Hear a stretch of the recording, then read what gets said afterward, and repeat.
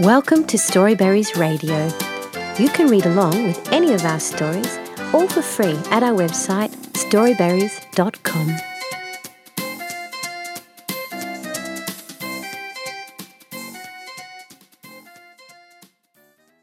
Ollie is Scared by Andrea Kazmarek. I don't want to go to school today. I feel a bit sick, Ollie told his mum at breakfast. Mum frowned. Have you got a maths test? No, of course not. Ollie pushed his cereal away. I just feel sick. Ollie sometimes felt sick before school. Mum wondered why. If you have a school problem, just tell me about it. His mum hugged him real tight. When I was a little girl, sometimes the other children called me horrible names. Ollie looked up. Why did they do that?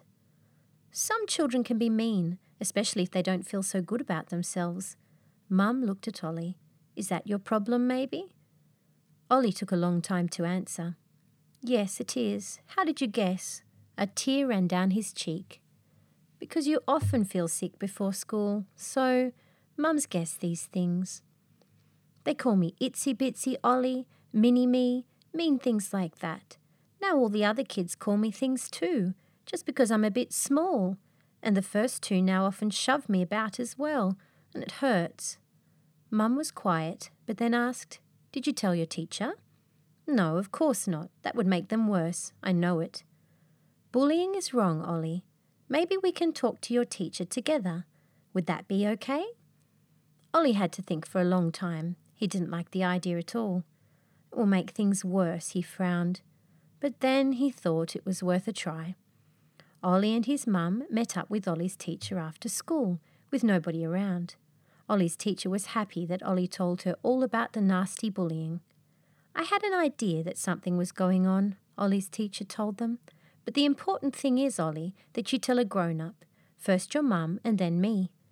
The next day at school, Ollie's teacher told the class, a lot of schools have no bullying projects, and with all your help, I'd like to start one in our school. What do you think? Will all you children help me? Ollie's teacher started up their project in art class. Speak up, stand up. All the children agreed that the rules were good. 1. Tell a grown-up if you see bullying.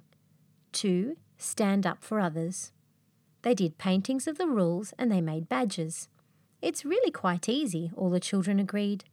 Nobody ever knew that it was because Ollie and his mum talked to the teacher.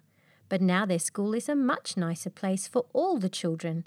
Name-calling stopped, and that's how it should be. The end. Thank you for reading with Storyberries.com. Free stories for kids.